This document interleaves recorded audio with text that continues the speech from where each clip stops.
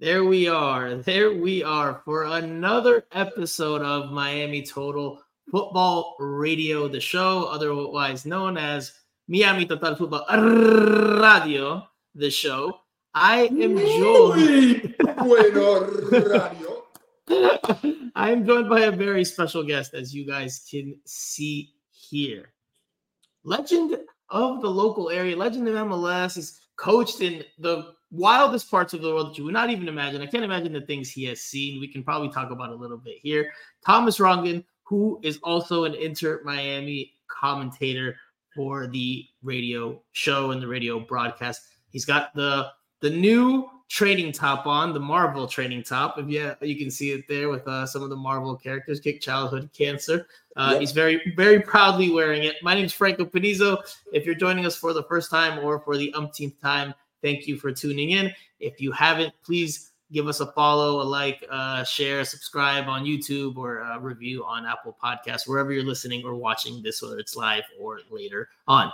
Thomas, let's just start with how you're doing. Thank you for joining us. How's it going, my man? Doing great. My life, as all of us, with Messi, but also with the movie Next Goal Wins that came out, world premiere in Toronto at the International Toronto Film Festival, which was awesome. I saw 2 showings with 2,500 people. Michael Fassbender is playing me. Taiki Waititi, obviously, from Polynesian descent, is the producer. So that was a fun 5 or 6 days. It's kept me busy, just like Messi has kept us busy as well, which is a good thing. You know, I love it. Life is good, Franco, right now. Thanks for having me on.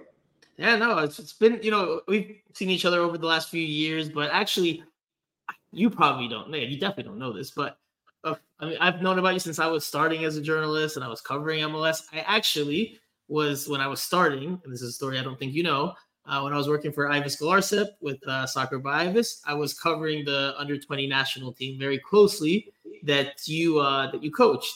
And I was very eagerly looking forward. At that point, I was, 23, 22. What years were those, Franco? 2011 was when the under-20 World Cup qualifying tournament happened. And I was like, God. You had a very talented team. You caught me on the down spiral, actually, You had a very talented team. I was very much looking forward as a young 20-year-old to go to Colombia to cover that under-20 World Cup. And the under-20 team did not in Guatemala, correct?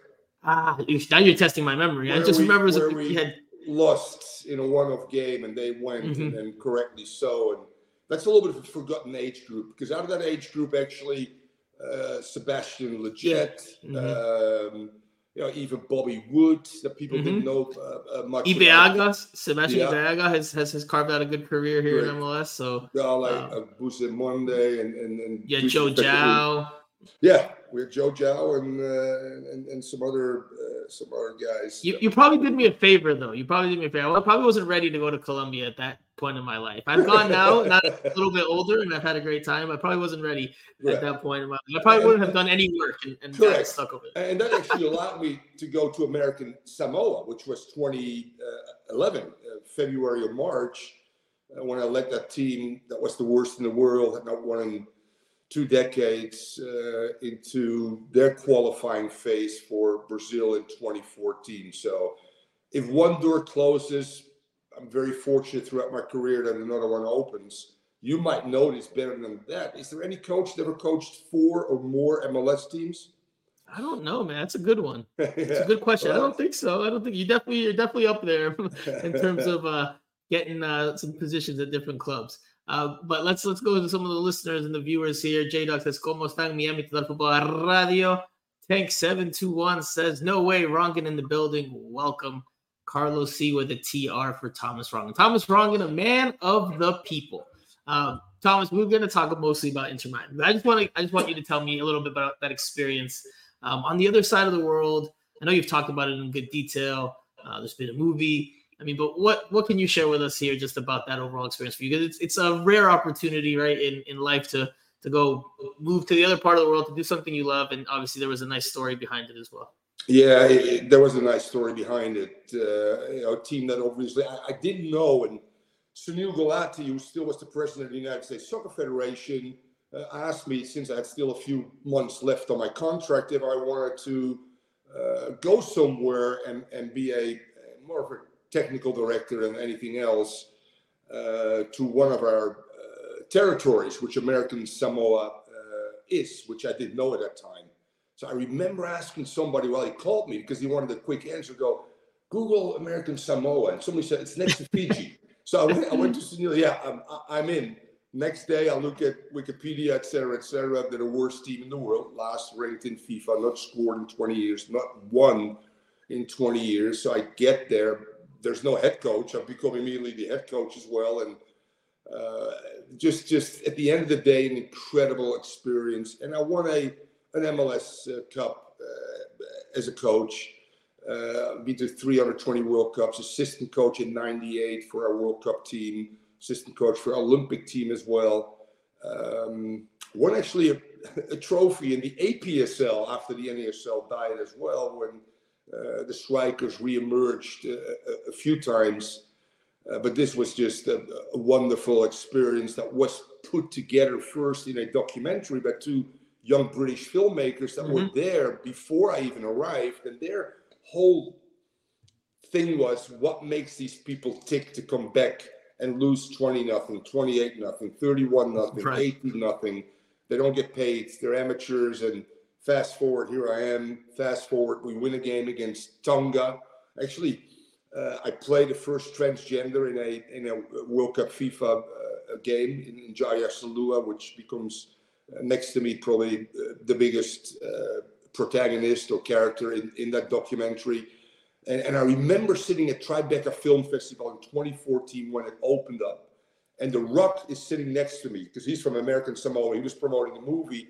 And next to him, a smaller guy that goes, and it was hectic afterwards. And he goes, I want to turn this into a movie. And I went, yeah, okay, whatever. 3 years later, I don't know if you remember, my name is Taika Waititi. I just did Thor. I want to go back to my roots. This is a great story. I told you, I don't know if you remember, but I'm going to turn this into a movie because I'm indigenous. I'm from New Zealand. I'm Polynesian. I'm from a tribe, so I understand my people. And I want to give my people a chance on the big screen. And he casted a lot of Polynesian actors as well, which was absolutely brilliant. So again, fast forward. First he said, I wanted Russell Crowe, which is my best buddy, to play you, but he's so overweight he can't do it, so it's going to be Michael Fassbender. So I go, okay, that's cool.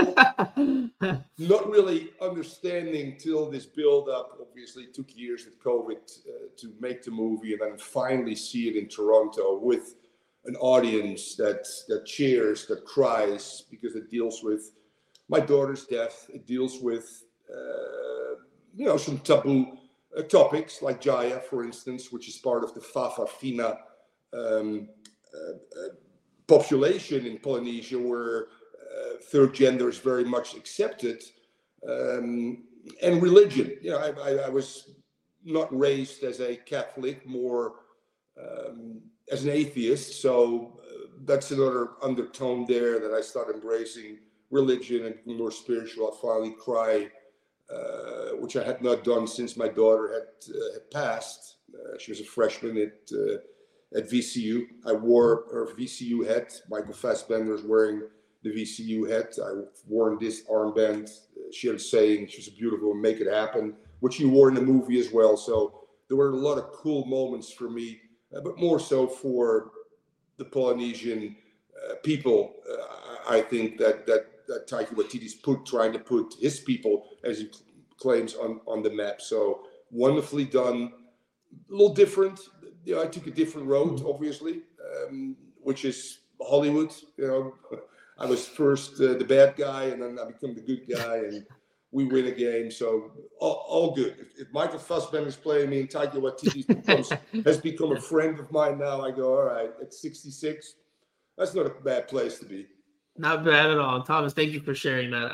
I know there's a lot to dissect there and a lot of layers to all of that. So I appreciate you taking the time to dive into that a little bit. But let's talk some Inter Miami here because there's a good bit to talk about. The most recent game against United, the game coming up against Toronto FC. Before we get into the football, the soccer stuff, we have to talk about one of the most important topics of the last few days regarding Inter Miami. And it's this thing right here. This awful pizza that Lionel Messi posted on his here's a better look at it. That he posted on his Instagram the night before the game against Atlanta United, when it was already being reported on social media that he was not going to be traveling with the team, not going to be playing. So he took the social media after that report came out and posted this awful looking thing. It's Argentine pizza, which is a different type of pizza, but I mean, it's gotten ripped plenty there. I mean, okay, it's getting ripped. Listen, I was born and raised in downtown Amsterdam, so meat and potatoes. Pizza was not part of our culture till I got to this country, and all of a sudden, teammates from Chicago, New York are fighting who makes the best pizza, and the guys in Chicago, it's us, and Philly's cheesesteaks, New York claim they make the best pizza. I'm sure that you know better than I do, but maybe this is a real Argentinian thing. It is. It just looks. Look at that thing, man. That thing is hideous. It doesn't even look appetizing. I know. A guy who just bought a $10 million house should do better. I agree. Correct. No wonder he's got muscle fatigue. I mean, he's not eating well, but that was pretty funny.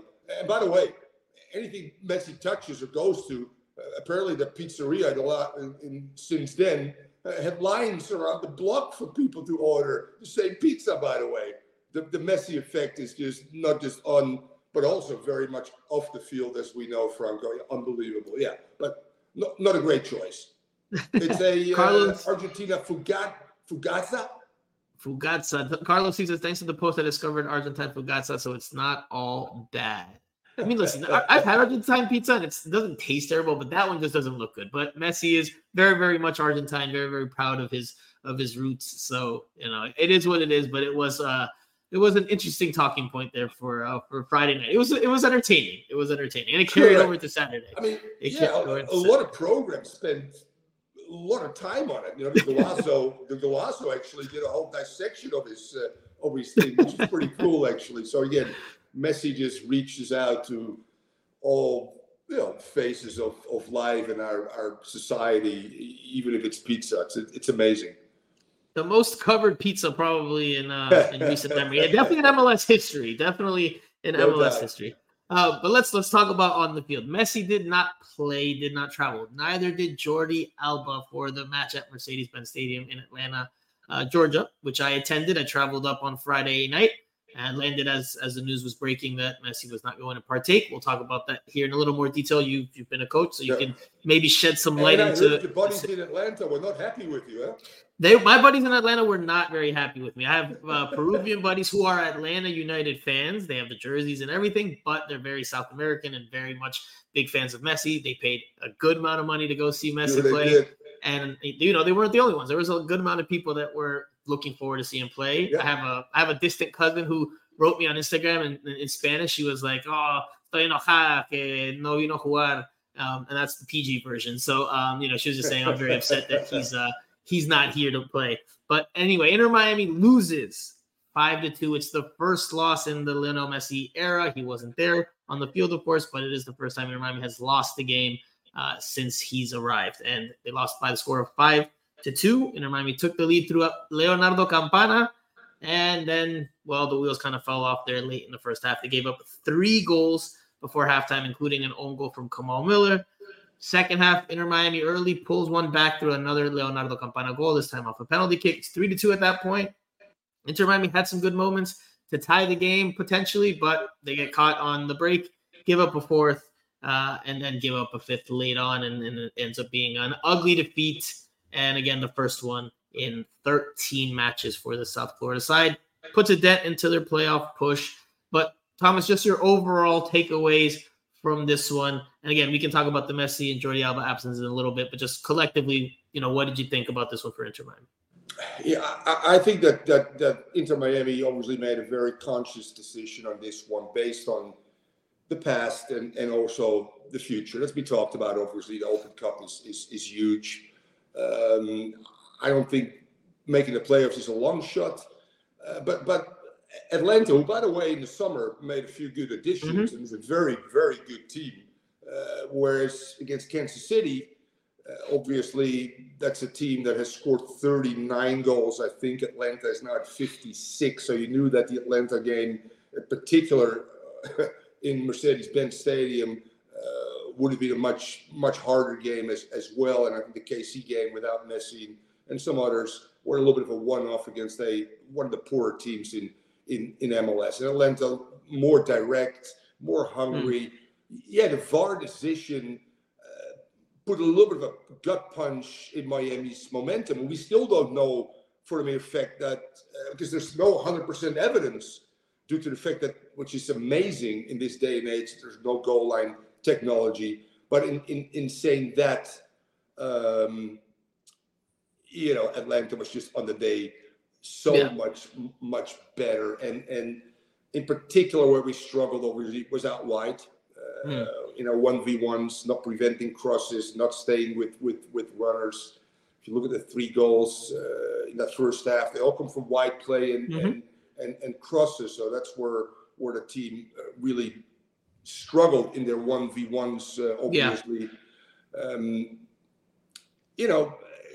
In saying that, we got to talk about obviously the absence of Messi. And I got some experience when I first came. Before you give me that, because I want to share and hear what Tata said post game about the game itself. Before we dive into the Messi and Jordi Alba absence, because that's going to take us into a snowball effect of this Wednesday's game.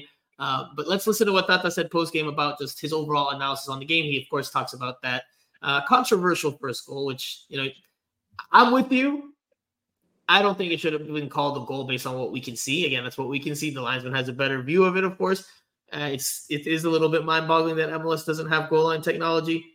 From what I can see in the multiple replays that you can see, from what I saw live in the stadium, from what I saw live, not live, but on the rewatch that I did when I got back in front of the TV, I don't see how that ball goes in. I just don't see where the ball fully crossed the goal line. And where we sit in the press box here, actually, you know what? I'll play that first. Where we sit on the press box in Mercedes-Benz Stadium is right behind that goal. So I had a pretty clear look at it from up top. Obviously, I'm not in line with it like the linesman is, but I just didn't see any play or any angle live or afterwards that suggested otherwise. But let's take a quick look at what Mercedes-Benz looked like from my vantage point and the atmosphere that was there on hand on Saturday evening.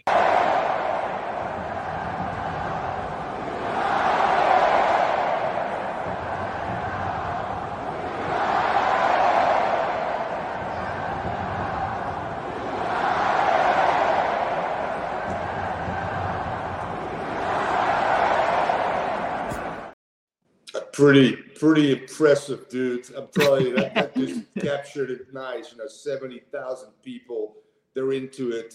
What a great team they've been for MLS, obviously. U.S. Soccer is now building a facility there because the owner, Arthur Blank, is putting $50 million out of Atlanta. All of a sudden, it's becoming like a big soccer hub.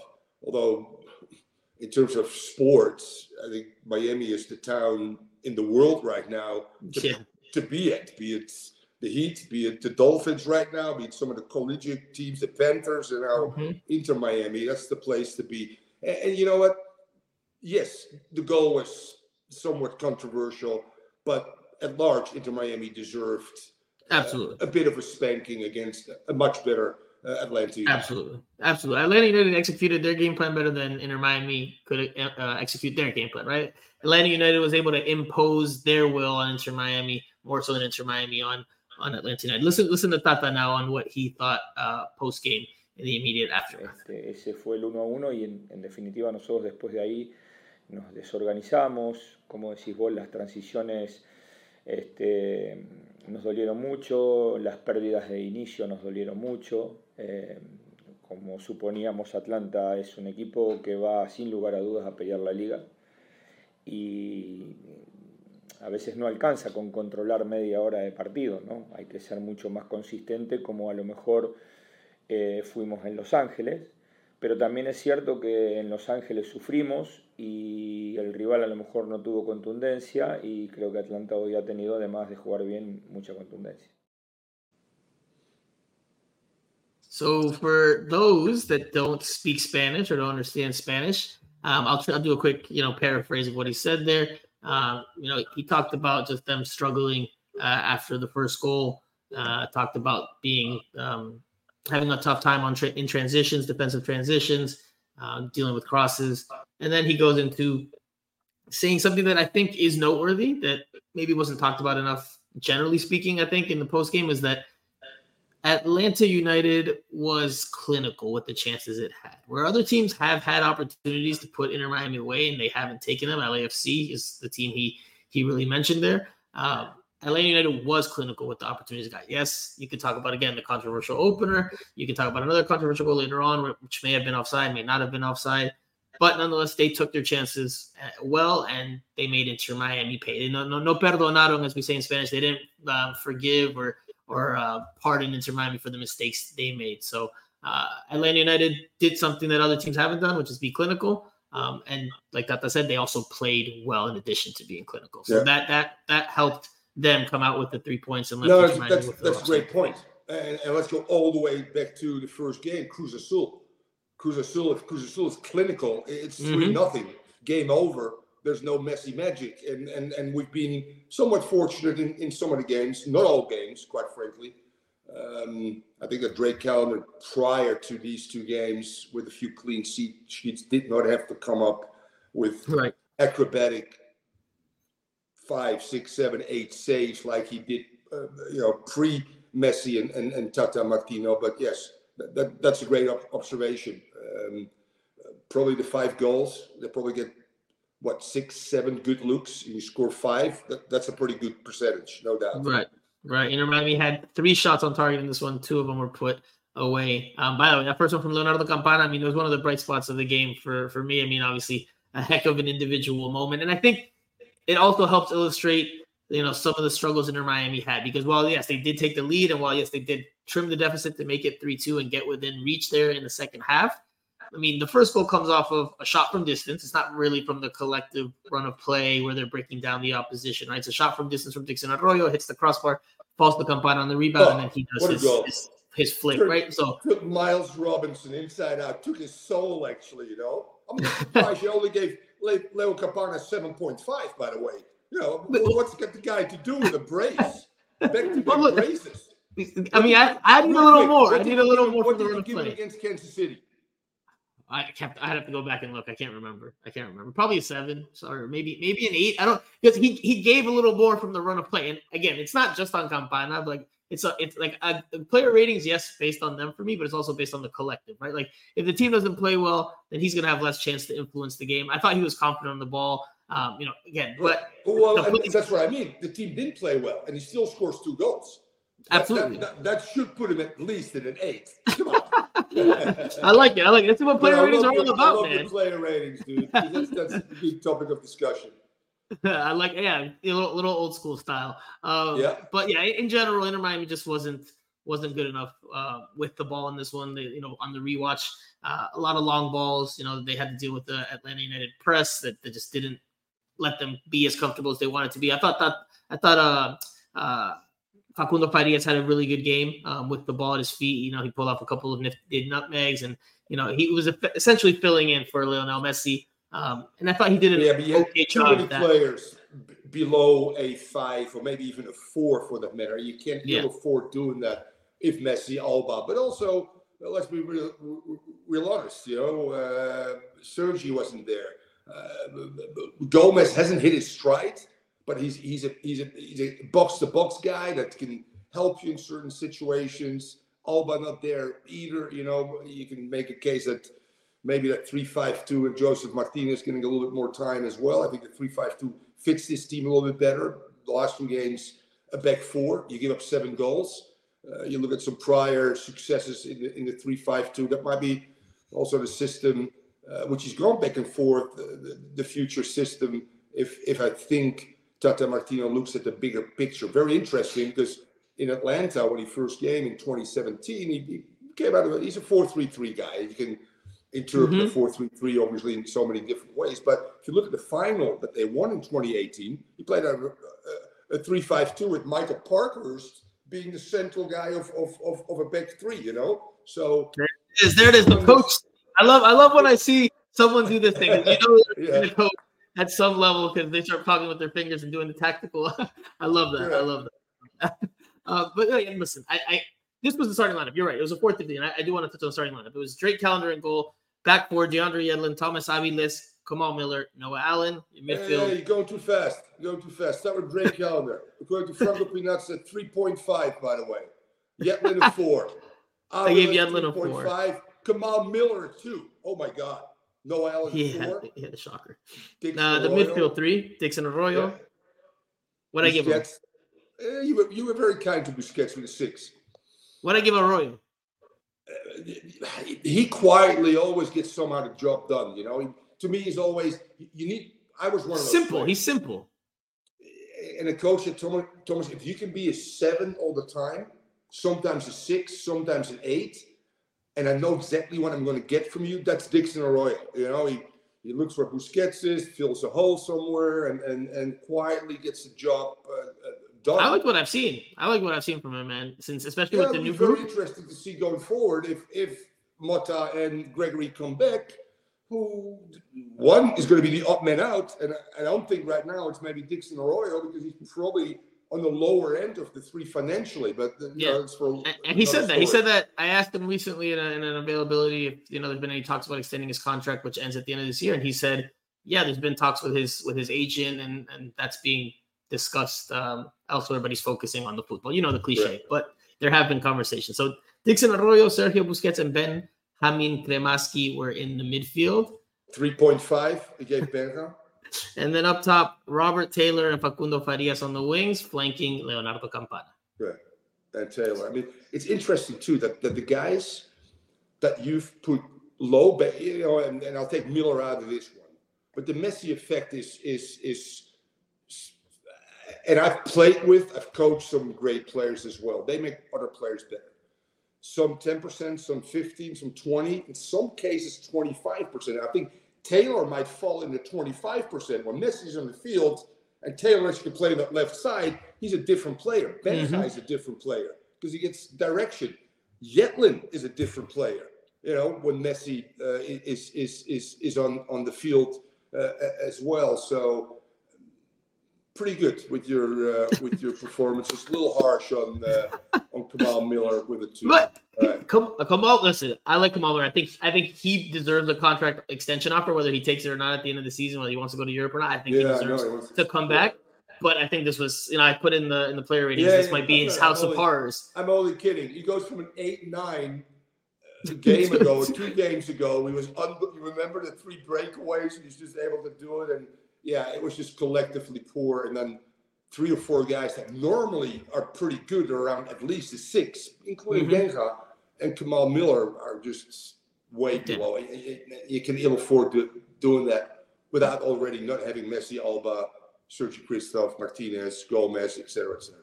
I put up the heart right there here on the screen because I love that you're talking player ratings with me, because I love talking like the scores and debating about it and I love that you've dove into that with me. I appreciate that. My co-hosts don't normally dive into player ratings too much in detail. They don't really they're like, okay, but I appreciate that, Thomas. I might have to have you on here more often, as a matter of fact. But you touched on the big talking point going into this one, and that was that Lionel Messi and, of course, in addition, Jordi Alba did not travel and they did not play in this one.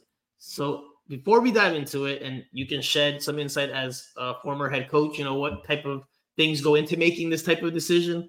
Let's listen to what Tata said post-game when I asked them about their absences, whether the turf field had anything to do with it. Again, it's in Spanish, so if you don't understand, I will explain or I will translate or paraphrase afterwards. So let's listen to this from Tata Martino. Los dos están con una fatiga muscular. Corríamos riesgos de tener peores consecuencias si venían a jugar este partido. Nada tiene que ver la cancha, en absoluto. Y nosotros es el día a día que tenemos por delante, porque quieras o no, tenemos la búsqueda de intentar llegar a los playoffs, pero tenemos el partido del 27, entonces a veces es difícil tomar decisiones porque estos también son partidos decisivos, pero la realidad es que hay una final que está puesta el día 27, pero quiero aclarar que nada tiene que ver la cancha. So Tata says twice, there in the beginning and then at the end, wants to reemphasize the point that the turf field had nothing to do with their absences, that they both have fatiga muscular, which means muscular fatigue. And we can talk about the schedule and the games that have been played and all of that. And Thomas, I'm curious to hear your thoughts on it, because I'm going to be honest with you. I do not buy that the turf field had nothing to do with that. I don't buy that for 1 second. Jordi Alba he didn't go in international duty, right? And he has been a regular piece since he arrived. Why was it in this game that he all of a sudden had muscular fatigue and couldn't even be in the 18 alongside Lionel Messi? I think the turf field has something to do with it. I think if it's a do or die game and they have to play on turf, I think they'll both play. But like he says, like Tata says there, they're focused, of course, on the 27th, on the final, the U.S. Open Cup final. They would love to make the playoffs, and they're going to keep trying to make the playoffs, but they have one eye on the 27th. That is, their shorter path to another trophy, which whether you agree with or disagree with, or whoever, thinks whatever they think, I mean, it's a fact that it's a shorter path to another cup than it is to try to make it to the playoffs and then try to win the postseason. One thing I know, so I came here as a 21-year-old, brought in by what I still consider over the last century probably the best coach ever in Rinus Michels, that signed for the LA Aztecs in 1979. And there I'm playing as a 21-year-old with my childhood hero, Johan Cruyff. Fast forward to the Fort Lauderdale Strikers, Gerd Muller, at that time still the all-time leading goal scorer in World Cup history. Nenek Kubias, 4 World Cups for Peru. Peruvian Nenek Kubias, Thomas Rongen. Peruvian Nenek Kubias. You got to mention anytime there's a Peruvian. You got to mention it. You got to shout it out. Elias Figueroa, which in my opinion might have been a better center back than Franz Beckenbauer, but he played his whole career in South America, particularly in Brazil, but was voted player of the year several times when Pele was still at his heyday. So Elias Figueroa was unbelievable. And let's face it, 80% of the players that come here, big time players, were playing in Europe. And most older players' bodies and minds over time are so fine-tuned, trained, conditioned for the normal rigors that their careers have endured. That means training, playing, eating, travel, resting, in mostly European environments. In the US, their body rhythms are completely thrown off. And I'll give you 3 examples.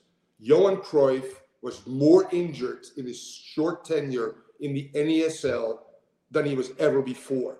And he said to me, he says, Thomas, first, it's the game itself. It's athletic. It's Americans are very good athletes. And it includes the referees as well, which I have to get used to. A little bit different the way they call over there. Travel. He goes, we just came back from New York on a red eye. We could be in Amsterdam. It's a 5-hour travel, 3 time zones. Hotels, some are better than others. Different food, climatic conditions. The field themselves, you just talked about turf, but also sizes at times, baseball stadiums versus whatever. The Nou Camp is the biggest, in the world, and all of a sudden your dimensions are all up. Less family time. It's all new and different. And then you throw in Messi's case, the international games and travel. Some of the greatest, and include Cruyff, Gerd Muller, and Elias Figueroa. They had muscle fatigue. And that was not because we were at that time, we're talking about 45 years ago, were medically so advanced. It's so much easier probably to do that nowadays. and physical and also mental fatigue led to injuries because these guys wanted to play all the time, had to play all the time. A lot of pressure from the ownership group and the NASL for these big players to show up each and every time. And even in my MLS career with the Tampa Bay Mutiny and with DC, we had some hiccups when El Pibe had to go to Colombia and Marco Echeverri had to go to La Paz, to play for Bolivia. And we struggled with a few games, and they would struggle as well throughout the season. And I had to give them rest as well. Paco Palencia, a good example at Chivas, who kept saying, I've never been in so many planes. I've never traveled so many distances. I've never played in this cold of a weather in Toronto, while in LA it's still 20 degrees, and that's what Inter Miami, I think, is trying to avoid with the big guys here who have played from day one, including Alba, pretty much 2 games a week. And now Messi's going to travel to, and he still goes with the team. Yes, he doesn't play to Bolivia, La Paz. I've sat in a runway in La Paz, and I'm bleeding because the air is so flippin' thin, it just bursts your, it's insane. So did the turf play a role in that? I don't know. The one thing I know is all these guys love other sports. I'm sure they watched the Jets game, a big-time player. And that might have played a little bit in the back of whomever made eventually that decision. I think it was really done looking at the overall schedule. If there's one game right now and it's on turf against a team at home that's pretty good, that we might, let's see if we can get a draw, but we chalk that one up as a loss because the other ones are pretty doable if we manage our time well. I think it was a worth gamble, and I firmly believe that Messi and Alba needed rest, and I mean that sincerely. I appreciate the insight there tremendously, because when coaches come out and speak publicly, and I'm sure when you spoke publicly and you were the head coach, I mean, you'd say you would go in for the 3 points, you're going for the win in every single Absolutely. game. But when you're behind the scenes and you're really making your plan with your technical staff, that there's going to be some games where you might have to sacrifice a bad result because you're thinking bigger picture, right? So I appreciate you sharing that, because it's not something that obviously gets talked about all that much openly in terms of public discourse. So I appreciate that, because listen, that might have very well been the plan. And if you listen to Tata Martino's second quote that I'm going to share with you in that post-game press conference, he dives into it a little bit more, because this previous quote, te deja entender, he lets you, you can insinuate that he's putting up more of a focus on the Open Cup final than on trying to make the playoffs. But in the second quote, he flat out says it, like the 27th is the game we're going after. He says clearly, and I'm gonna jump ahead here, but he says, even if we win every game from here on out in terms of trying to get to the playoffs, we still might not make it. So clearly, I disagree with that one. If you that's what he said, though. It's what he said. You're in 100%. You might even be in 7th place. It's what he said, though. So clear. I mean, to me, that shows his mindset into Correct. Or which way are we going there? Which way are we going? Done the same. Looking at this here, being able to win a second trophy, of course, that's the key game. And let's see if we can still get some results. Otherwise, this Wednesday game is huge. You have to get 3 points, obviously. And we've been very lucky also, because in the last few weeks, our opponents have dropped points. And even on that night, both DC and I think, is it Montreal, both drew 0-0. So you didn't lose 3 points, you lost 2 points, but you gained the last few games 4, 5, or 6 points on them as well. So it's still very doable. Both are doable, winning another trophy and making the playoffs. We'll bring out the calculators in a little bit with the standings, but let's listen to Tata's second quote post-game where he lets it be known. 43.5 it will take, maybe less. 43.5. 43.5. All right, let's listen to Tata here on focusing on the final, and we'll dive a little bit more into Messi and Alba's absences. A nosotros nada nos cambia el panorama de cómo va a entrenar él, no tenemos urgencias. Si está bien y confiado sobre todo puede llegar a jugar, pero si no pasa esto esperará unos días más. Y como dije, es muy difícil porque la final es un solo partido y estamos ahí y es muy tentador ir por un título. Y acá son 7 u 8 fechas y incluso si las ganaríamos todos, tampoco por ahí tenemos la certeza de poder entrar, ¿no? Es decir, empezamos esta carrera lamentablemente muy, muy atrás. No la vamos a abandonar, pero está claro que sí la mirada está puesta en el 27. Part there, flat out says it directly. We're not going to give up on our fight for the playoffs, but it's clear that we have an eye, or we're looking at the game on the 27th. That's the priority. And I don't disagree with it. Yeah, I don't disagree with the priority. Do you disagree with that? No, I don't disagree. I think that if you have to prioritize which one, Sure, you've got to go for the Open Cup. And Miami's never won the Open Cup before. It's a chance to win a second trophy this season. If they had won the Open Cup before, maybe I'd be like, all right, you know what? They've done that. Try to go for the playoffs. But I think it makes sense whether people agree with it or disagree with it. I still don't fully agree with you, though, you did say the turf probably was a factor, and I would agree with that.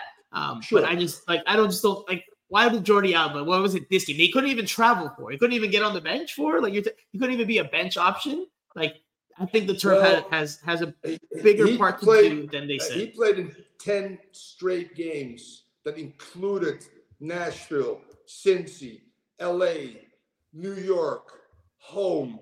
But he couldn't be on the bench, Thomas. He couldn't even be on the bench. It doesn't mean he has to play because he's on the bench. Well, if travel is I don't know, it's not the furthest away, but if travel becomes, because it's still driving to a fucking plane, going on a plane, putting your back down. No, seriously, sitting down, waiting, you're cramping up a little bit, you try to walk a little bit, wait for the bus to come, checking in for the flipping hotel, going upstairs, where's the team meal? I'm going to go and food on the floor. And all these guys, I'll be real honest with you, Cruyff in particular, but also Gerd Muller, anytime they went to a city they'd never been to, go, okay, don't tell the coach, but we got to take a few hours to go to the Empire State Building, or we got to go. Seriously, they also become somewhat tourists. So if you want to take them all the way out of that one, you just don't take them. And so I get your point as well. Don't get me wrong, but to me it makes sense. Matthew Henao says prioritize U.S. Open Cup. We pitch the question to you guys. What should Inter Miami prioritize, the Open Cup final or the MLS playoffs? Curious to hear what you listeners and viewers think. To wrap up on the Messi and Jordi Alba absences, particularly Messi, because that's the talking point going into Wednesday as well. He didn't play against Bolivia, right? He traveled, like you said, but he didn't play against Bolivia. So he hadn't played in a game prior to Saturday in 9 days, right? So he had played against Ecuador, where he scores a free kick for Argentina on international duty on a Thursday. You can't look at that. I'm telling you that you can't look at it that way. You know, he did travel, he didn't play 90 minutes, blah blah blah. At the end of the game against Paraguay, correct, or 1-0. So they beat Ecuador 1-0, and then the Ecuador game, and he comes off. Which Tata Martino says, if Messi plays, he never wants to come off. So to me, that's a sign already that the greatest in the world is actually listening to his body and tells his coach, I didn't pull a hamstring, but I don't know, man. This is where the cynical journalist comes out of me, Thomas, because there was talk even before the Argentina-Ecuador game, before the international window began, about Messi not playing in Bolivia. There was already rumors about that and reports coming out of different parts of South America about that, because like you said, it's very trying and taxing at altitude, the very little oxygen. Correct, but I mean, and he's 36 years old, and he's 36 years old. He's traveling in an overload situation and I'm a little stunned actually that maybe Messi, Tata, and Scaloni didn't figure this one out, but I guess the first World Cup qualifying game, important, obviously he's now being loved again since the World Cup, so he wanted to be part of that, and he's that type of guy that wants to be part of it. He could have easily come back, but he goes to La Paz as well. And yeah, you don't play, but the accumulation of all those things, just saying he had not played for 9 days, muscles are funny things. The mind is a funny thing as well. And if he's exhausted, just sitting on the bench in La Paz will not necessarily regenerate him quicker or not. I firmly believe that this was the right course to take based on my experiences with international players, based on the international players that I've played with in the NASL as well, that tried to play through it and ended up with some serious injuries that didn't allow us to win the Open Cup or to win the Cup because we pushed them through. So then that leads us into Wednesday, right? Inter Miami hosts Toronto FC at DraftKings Stadium in Fort Lauderdale, Florida. I imagine we will both be there. Yes, Thomas, you will be in attendance as usual? Yep. Okay, so the question then is, as it was today, does Lionel Messi play? Will we see him? I'm not saying is he starting. I'm saying does he play in this one? If you say yes, then we can go into whether he starts or not. We can look at the remaining schedule before the Open Cup final, which includes a Clásico, a Sunshine Clásico, a derby game on Sunday at Orlando. So a quick bus ride up or even quicker flight. I think they'll take a bus, though, if I'm not mistaken. Usually take a bus. Maybe they'll take a flight. I don't know. Maybe they change things with Messi. But this is what Tata said today. We didn't speak to him. He did not speak to the press today, which is not the norm, right? Normally the coach speaks before a game. He didn't do a press conference or a scrum today at practice. If Messi has muscular fatigue or fatiga muscular, Tata Martino has fatiga vocal. He's got vocal fatigue because he's been talking a whole lot, doing interviews post games, pre games. He's been doing a lot, and there's been a lot of matches in short succession. So he didn't speak, but we were given a prepared statement on his behalf in English and in Spanish. Since he's all his comments that I've shared so far on this week's episode have been in Spanish, I will share with you guys the English quote. And it says, every player on our roster wants to play every match. That is our mentality. No, that is the mentality of our group. We have a lot of important matches in a short window of time, and one of my responsibilities as the coach is to care for my players and help them make the hard decisions that will give us the best chance of keeping everyone healthy during this busy run. Beginning on Wednesday, we have 6 matches in 18 days, which is 1 match every 3 days, including the Lamar Hunt U.S. Open Cup final. Regarding Messi and Alba, both players will train in the full session today with the team, and after that, we'll see if they're available to play and to what extent. End quote. All right. Thomas, what does that say? Reading between the lines, what does this really long, which you can clearly tell, I have to say this, it made me chuckle when I read it. I get it completely, but it made me chuckle. Right there where it says, we have 6 matches in 18 days, which is 1 match every 3 days. That was very well done by the PR team because just trying to get the math in there. Like, oh, by the way, 6 matches in 18 days is 1 every 3 days. Like, that's definitely a PR thing. I don't think Tata Martino was 6 matches in 18 days, which, by the way, is 1 every 3. So what does that say to you? Just overall, what does the overall statement say to you about what we might see on this day? The ideal scenario is towards the end of the season when, let's face it, Champions League is starting, so teams are starting to play 2 games a week in Europe as well. But at the tail end of the season, you get normally, when it all shakes out, a game a week. The ideal situation is for him to play on Wednesday, as many minutes as he can, get some time in Orlando. I don't think you want to go less minutes now. 90 in a very tough game on the road against Orlando. That's a physical team that wants revenge as well, and then have to turn around because it's a Sunday game, correct? Yes, it's a Sunday game. And I'm playing Wednesday. So ideal rhythm for players is a game a week. Not always possible. But now you get, again, yes, Tata maybe doesn't know the 6 and 18, but he knows there's a lot of games coming up and stuff like that. So I totally understand because it's not just Busquets needs a rest sooner or later. Let's be real honest. So again, I don't know Messi's mental or physical state. None of us do. Sure. But there's something obviously of a little bit of a concern. I don't think the whole Atlanta story is chalked up to bullshit and turf and whatever. I think he needed a break.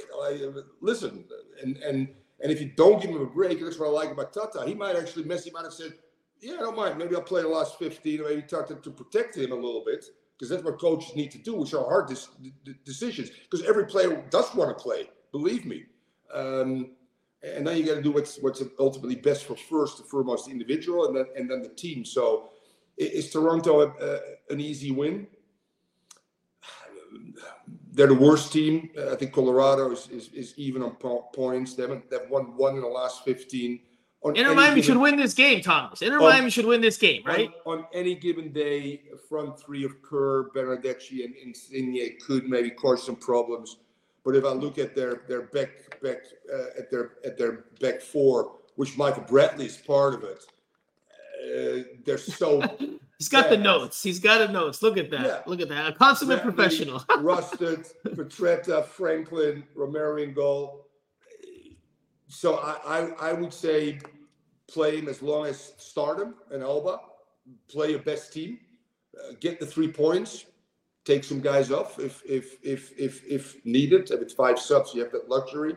And then just look at the Orlando game and see how everybody feels with the knowledge that you play in Orlando, you travel back, so you're home, shower, blah, blah, blah. Are they driving? Are they flying also to Orlando? I don't even know.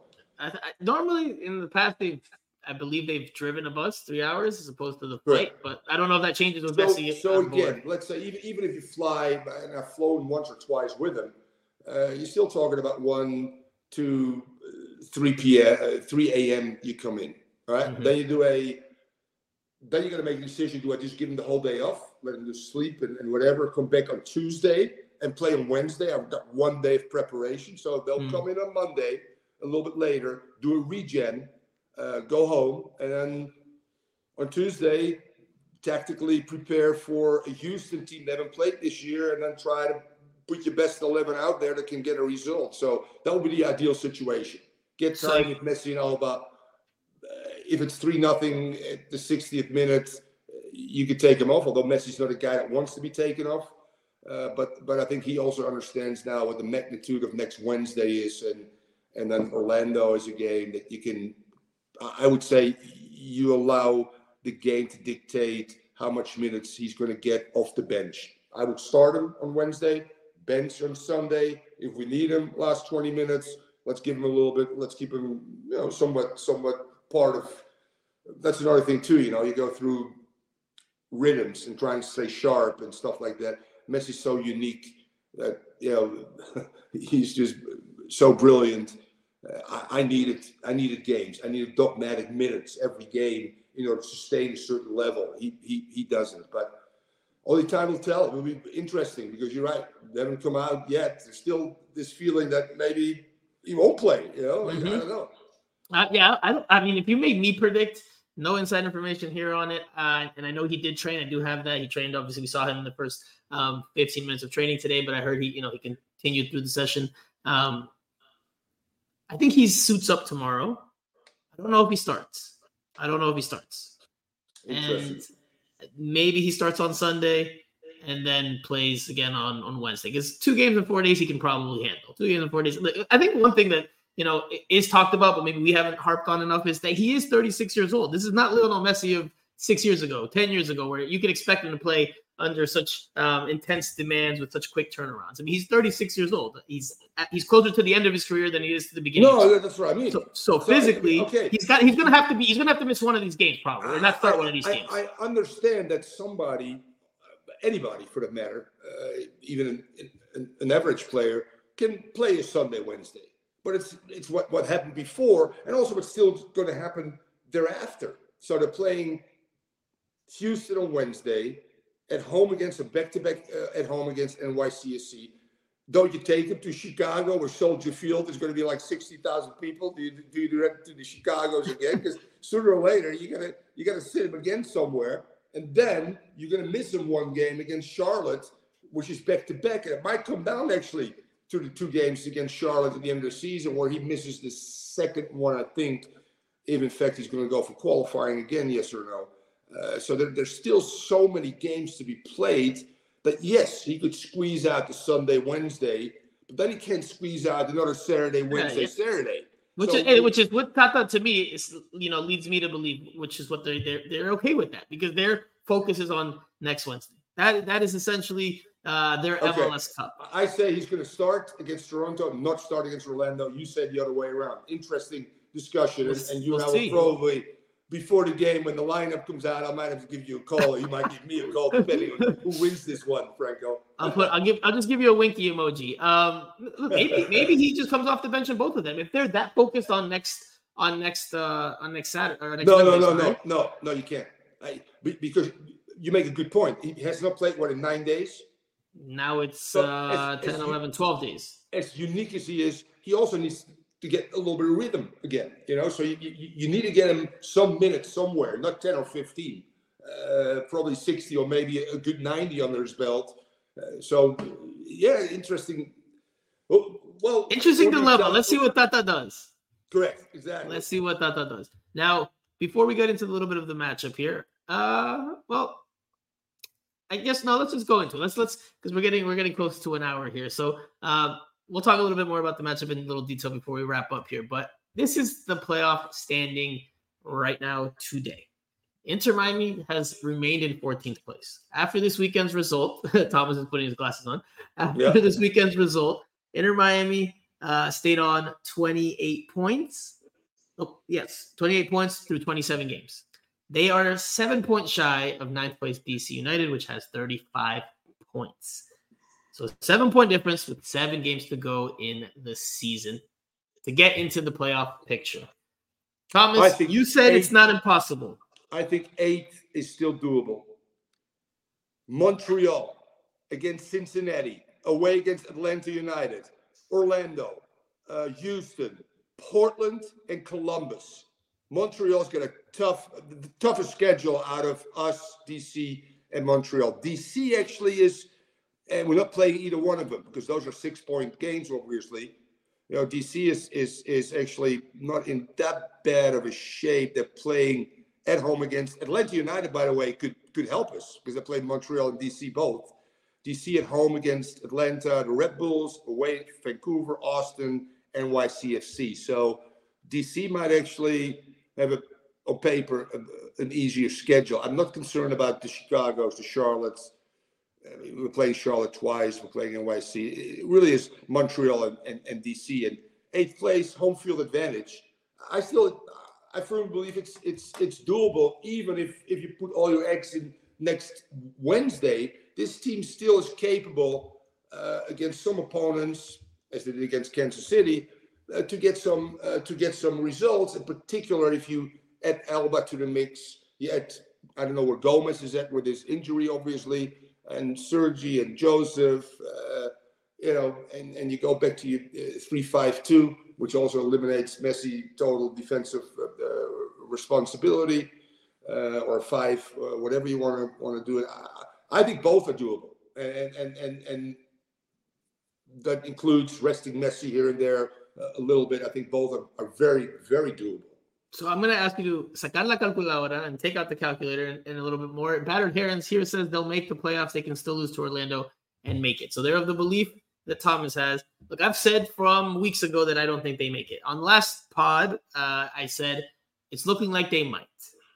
But I still am going to stick to my guns and say that they don't. I think that they just will miss out.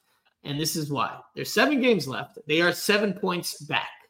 That's at least 3 games, right? 3 games worth of results. 2 wins and a draw. 2 games in hand on DC. But games in hand don't necessarily mean points in hand. That doesn't mean points in hand. No, but fair enough. But if you've won 12 out of 13, the chances are that you pick up a few points here.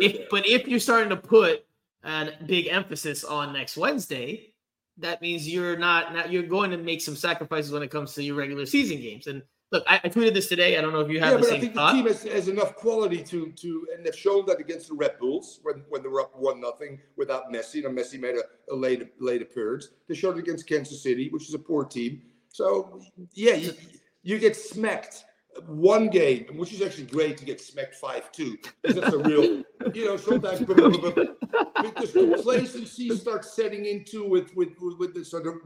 Okay, we're back. I think. Go ahead. Sorry. No. It's a good point. It's a good point.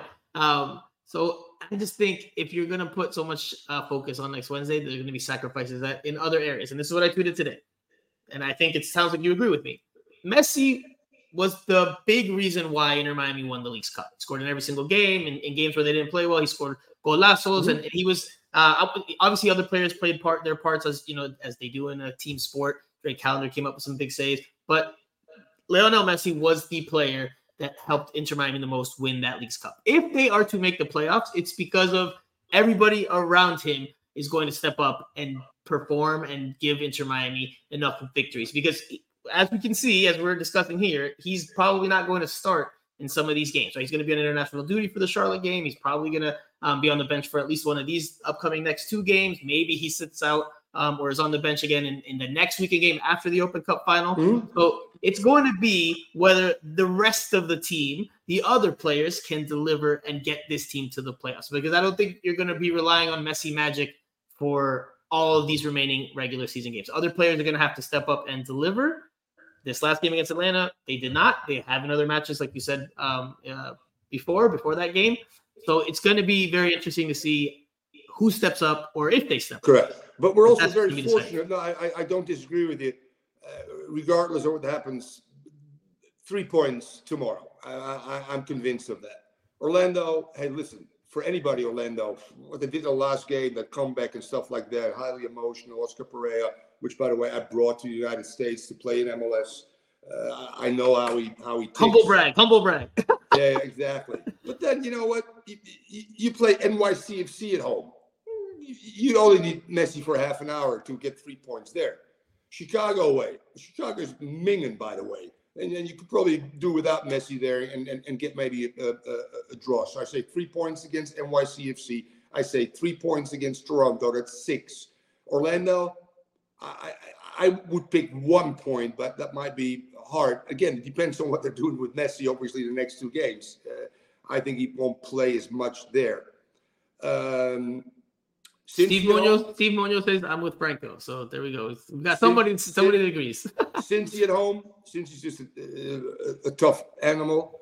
And then Charlotte at home and away. That's 4 points there. So I say 4. Cincy a draw is 5. Chicago is 8 points. NYFC is 11 points.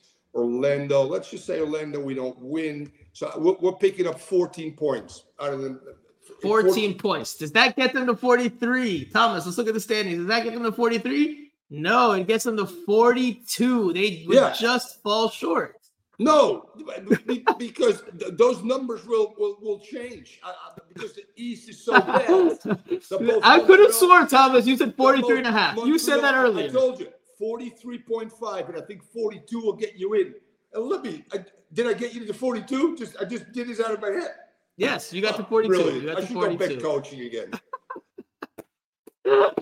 Fantastic. All right. Well, very quickly, just what should we expect from tomorrow's game? Very quickly, and we can start to wrap up the show. These guys have won 1 out of the last 15. They're an absolute mess. Their savior, which is their new head coach, won't start till October, who, by the way, will make some changes. This team is already looking at the offseason, where they're going to shed stuff, and John Hertman is going to put a DNA there that they really needed. I'm not so sure how good he is at X's and O's, but he's a great motivator, blah, blah, blah.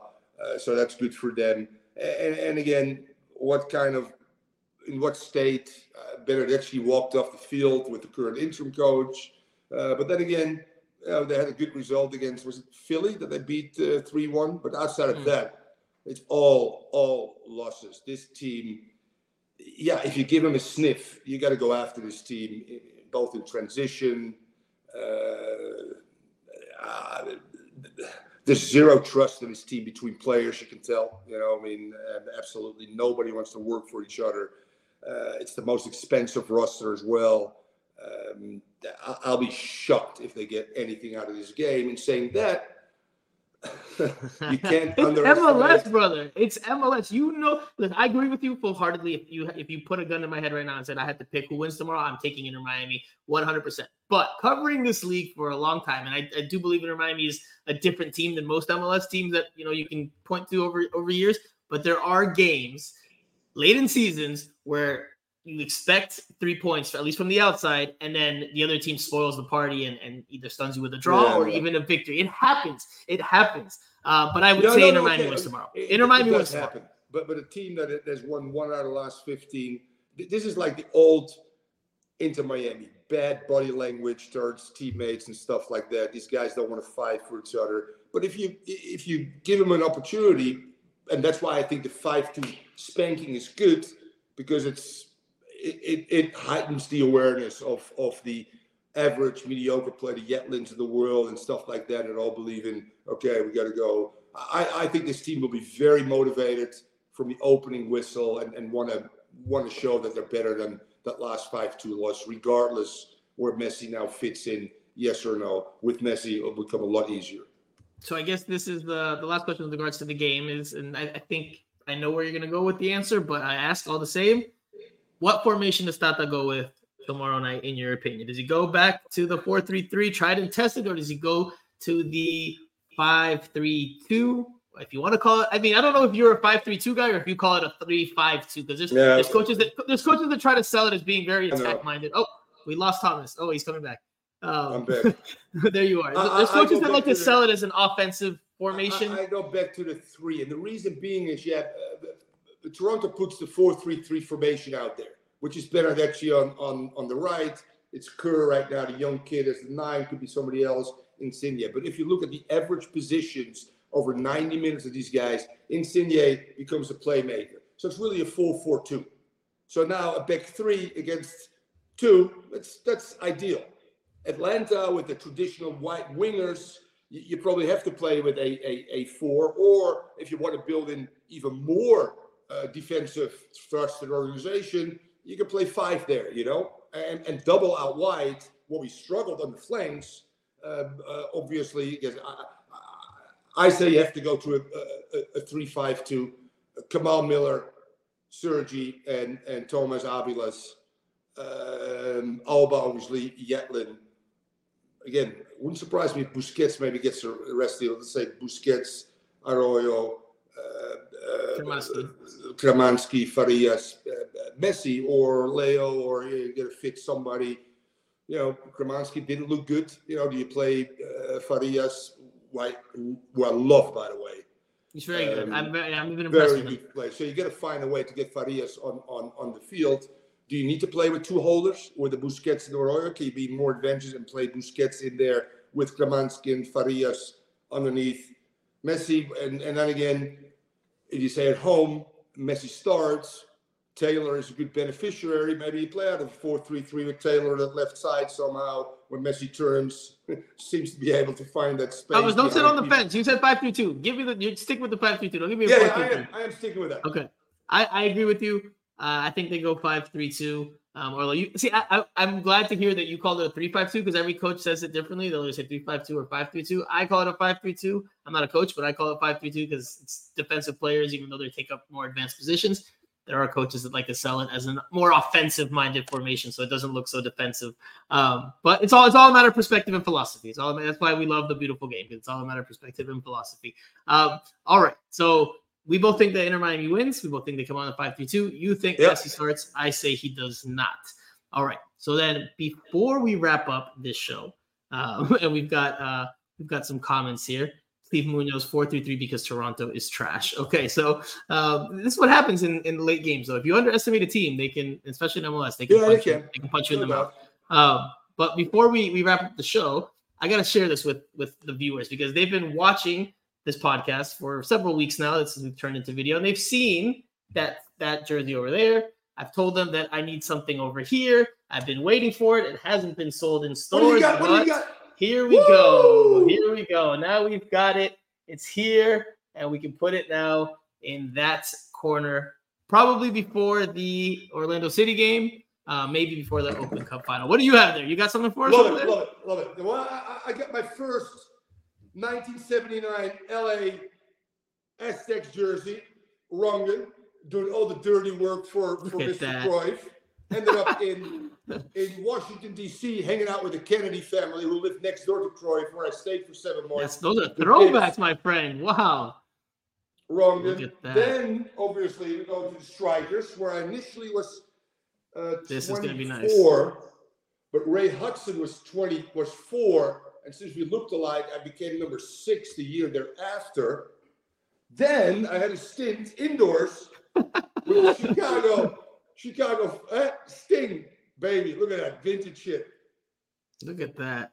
I really like that striker one. I mean, I know it's home cooking, but I really like that Fort Lauderdale one. I think it's the classiest looking one of the four you've just showed. Yeah, like the white with the little pale yellow. Oh, wait. It's really nice. We got another one. We got another one. My autographed Tampa Bay Mutiny. Wow, you've taken me back, man. My stepdad had one of those jerseys as a kid, and he would play in it all the time. Coolest shit. And then I was at one point in time an NASL All-Star. Thomas is reliving his days right now. I love it. Dude. I love it. I love that we get. I'm a big jersey guy. I love football in all aspects. I'm not just about the X's and O's. I love the whole culture behind it all. 100 plus. I got some impressive. Really. I got a jersey of the Hiroshima's local team where we played in Japan in 1980, and we went to the site where they dropped the bomb, dude. It's crazy shit. Wow. Hiroshima. I got Psycho. I got the Indonesian national team. I got some crazy Central American, South American teams. As a player and coach, I try to always exchange, which is cool. But you gotta get your hands on a Messi one. You gotta get your hands on not this type of Messi. You gotta get your hands on a Messi game worn jersey, brother. That's the hardest one to get. Trade one of your good ones. Over. It's like trading cards. You could probably get a good Messi one if you give up one of those legit Rongen ones. Kind of says, I wish I witnessed that era was in New York. All right, well, we'll leave it there. Thomas, thank you very much for joining me on Miami Total Football Radio. We could probably nerd out for another hour just talking about jerseys and soccer culture. Like easy thing to do, especially with our dialogue. I can tell very, very quick. But all right, Thomas, I will see you tomorrow at the stadium. Thank you, viewers. Thank you, listeners, for tuning in once again. I will repeat what I said at the beginning. If you have not already, please leave us a review on Apple Podcasts or Spotify. If you're listening to us, if you're watching, please give us a follow, a like, a share, a subscribe if it's on YouTube. So we'll leave it for there now. Thomas Rongen, Franco Panizo signing off. This has been the latest episode of Miami Total Football. Oh, man, I couldn't roll it. I got stage fright. Come on. Radio. There we go. We'll be back later in the week to recap the game against Toronto City and preview Orlando City. All right, Thomas. Thank you, guys. Thank you, guys, for tuning in. We'll talk to you later in the week. Yes. Have a good night.